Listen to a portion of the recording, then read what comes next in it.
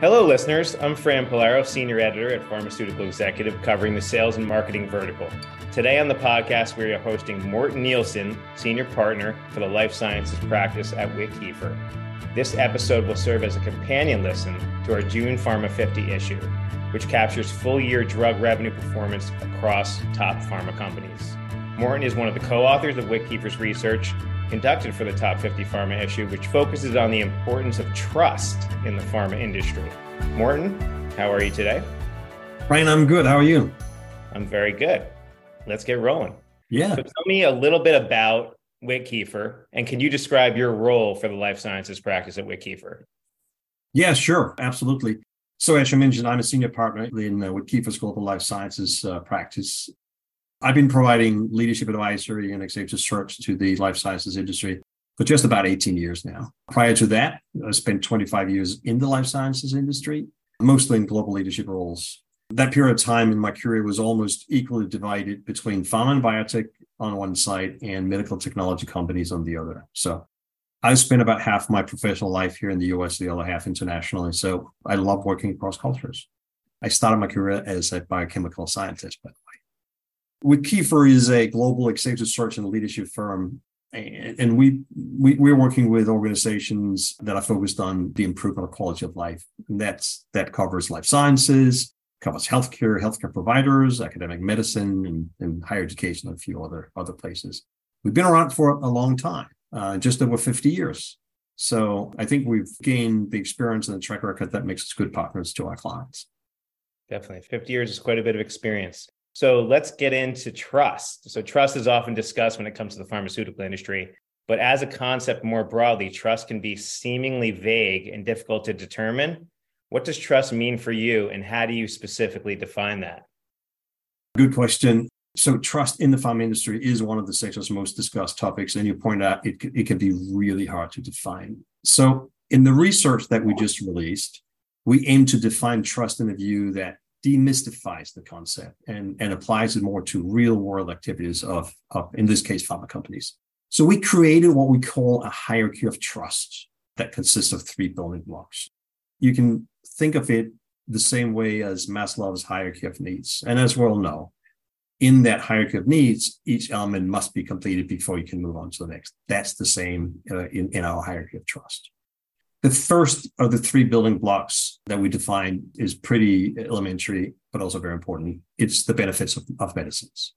So this is about compliance with regulations and quality standards, and is about having confidence in pharma companies' ability to produce safe, effective, and high-quality products.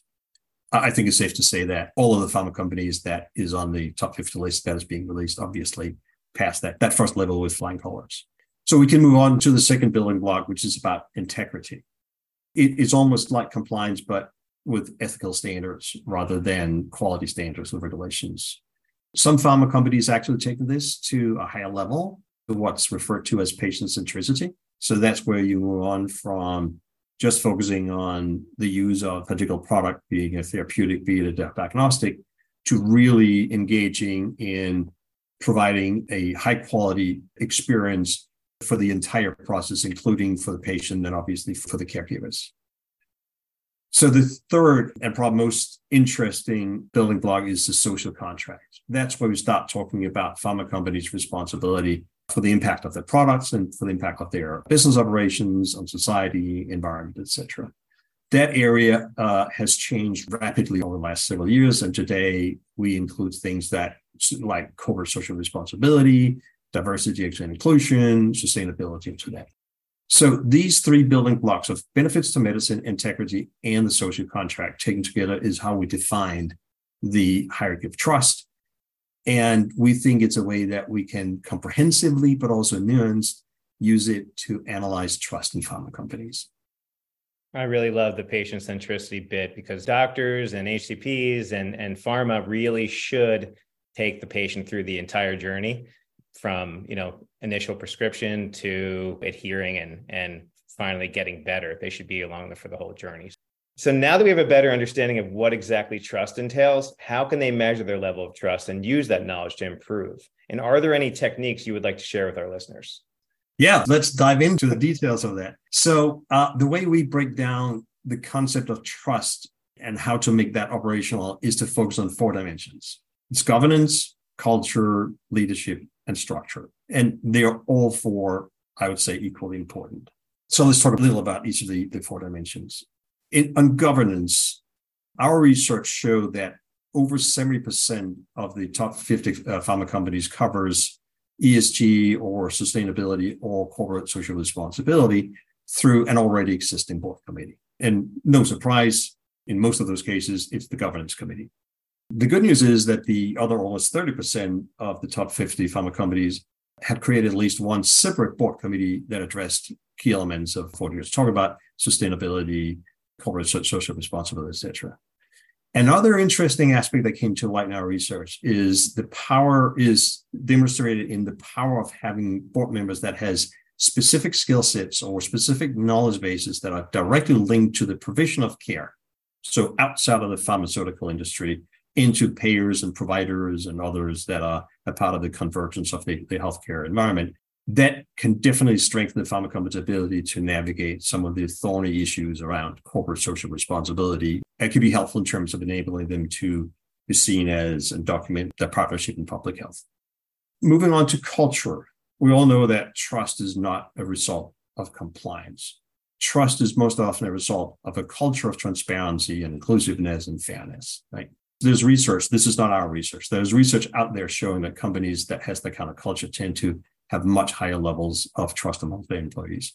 In our research, we found that at least 13 out of the top 50 companies has launched culture-related initiatives in the last few years.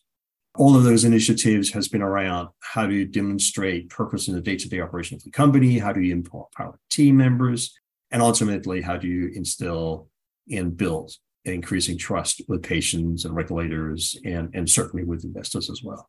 So moving on to leadership, and specifically leadership as it relates to making trust building operational. There's a couple of examples that comes to mind.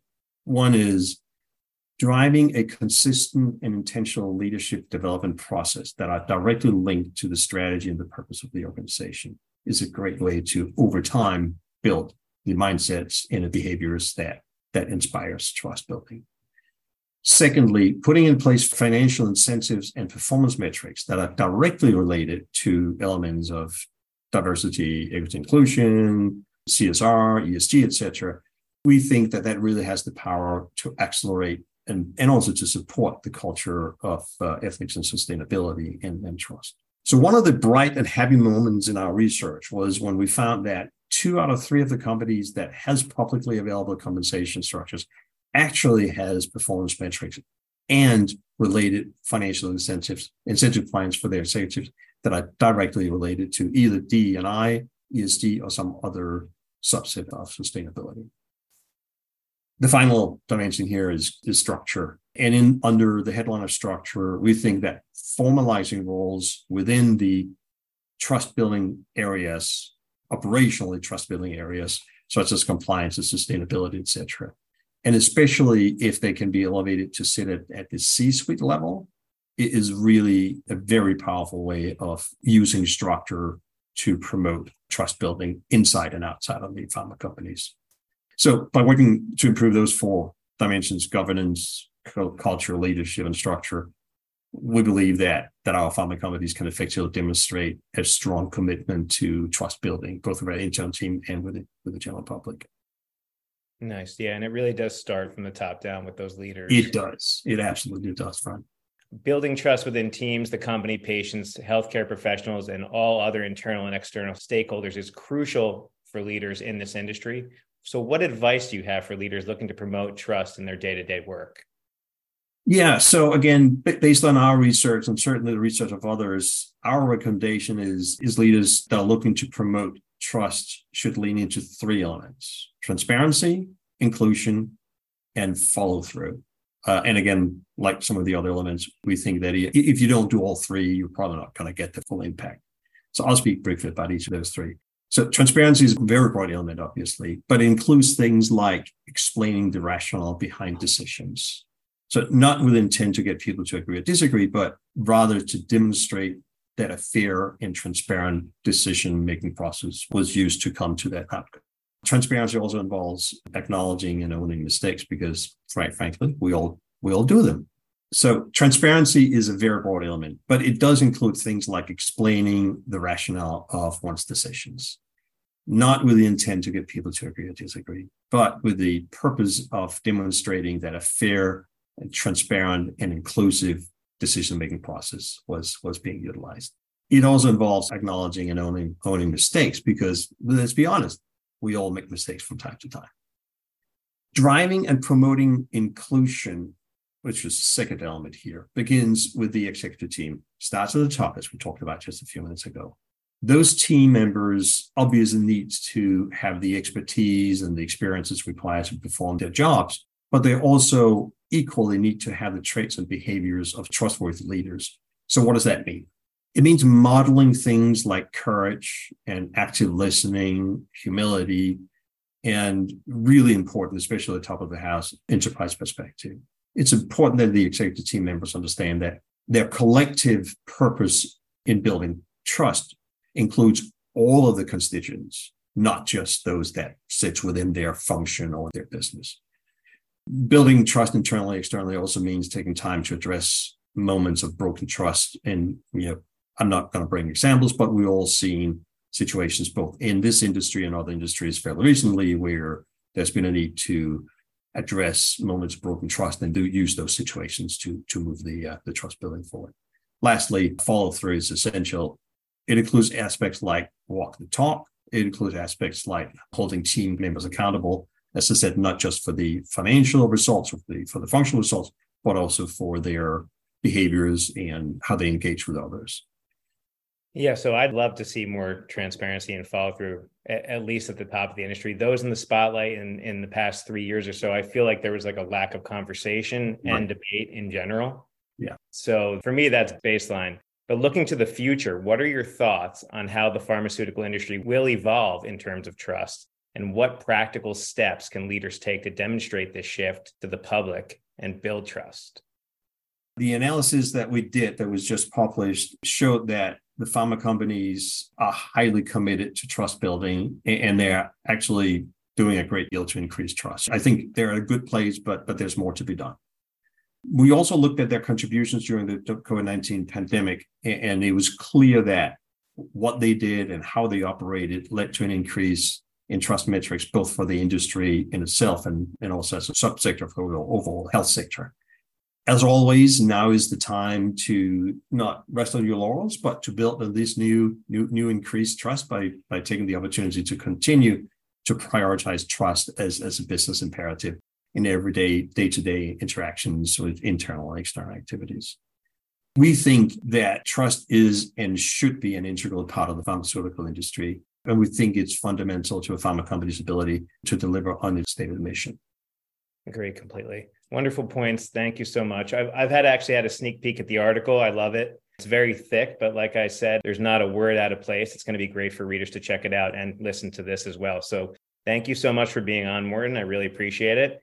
And I look forward to listening to it myself and checking out the article. Thank you, friend. Thanks for the opportunity. Thanks for listening. We hope you enjoyed this episode of Pharma Exec Podcast, where we take you behind the headlines to provide expert tips from industry leaders. Remember, you can always find us on the web at pharmexec.com, on Twitter @pharmexec, on Instagram @pharmexecutive, and on YouTube, Pharmaceutical Executive Magazine. The views expressed on this podcast do not reflect those of PharmExec, its parent company, or advertisers. For editorial questions or to get in touch with the editors, please email us at pharmexec@mjhlifesciences.com. For sponsorship opportunities, please go to pharmexec.com/advertise. Thanks again for joining us, and we'll see you next time.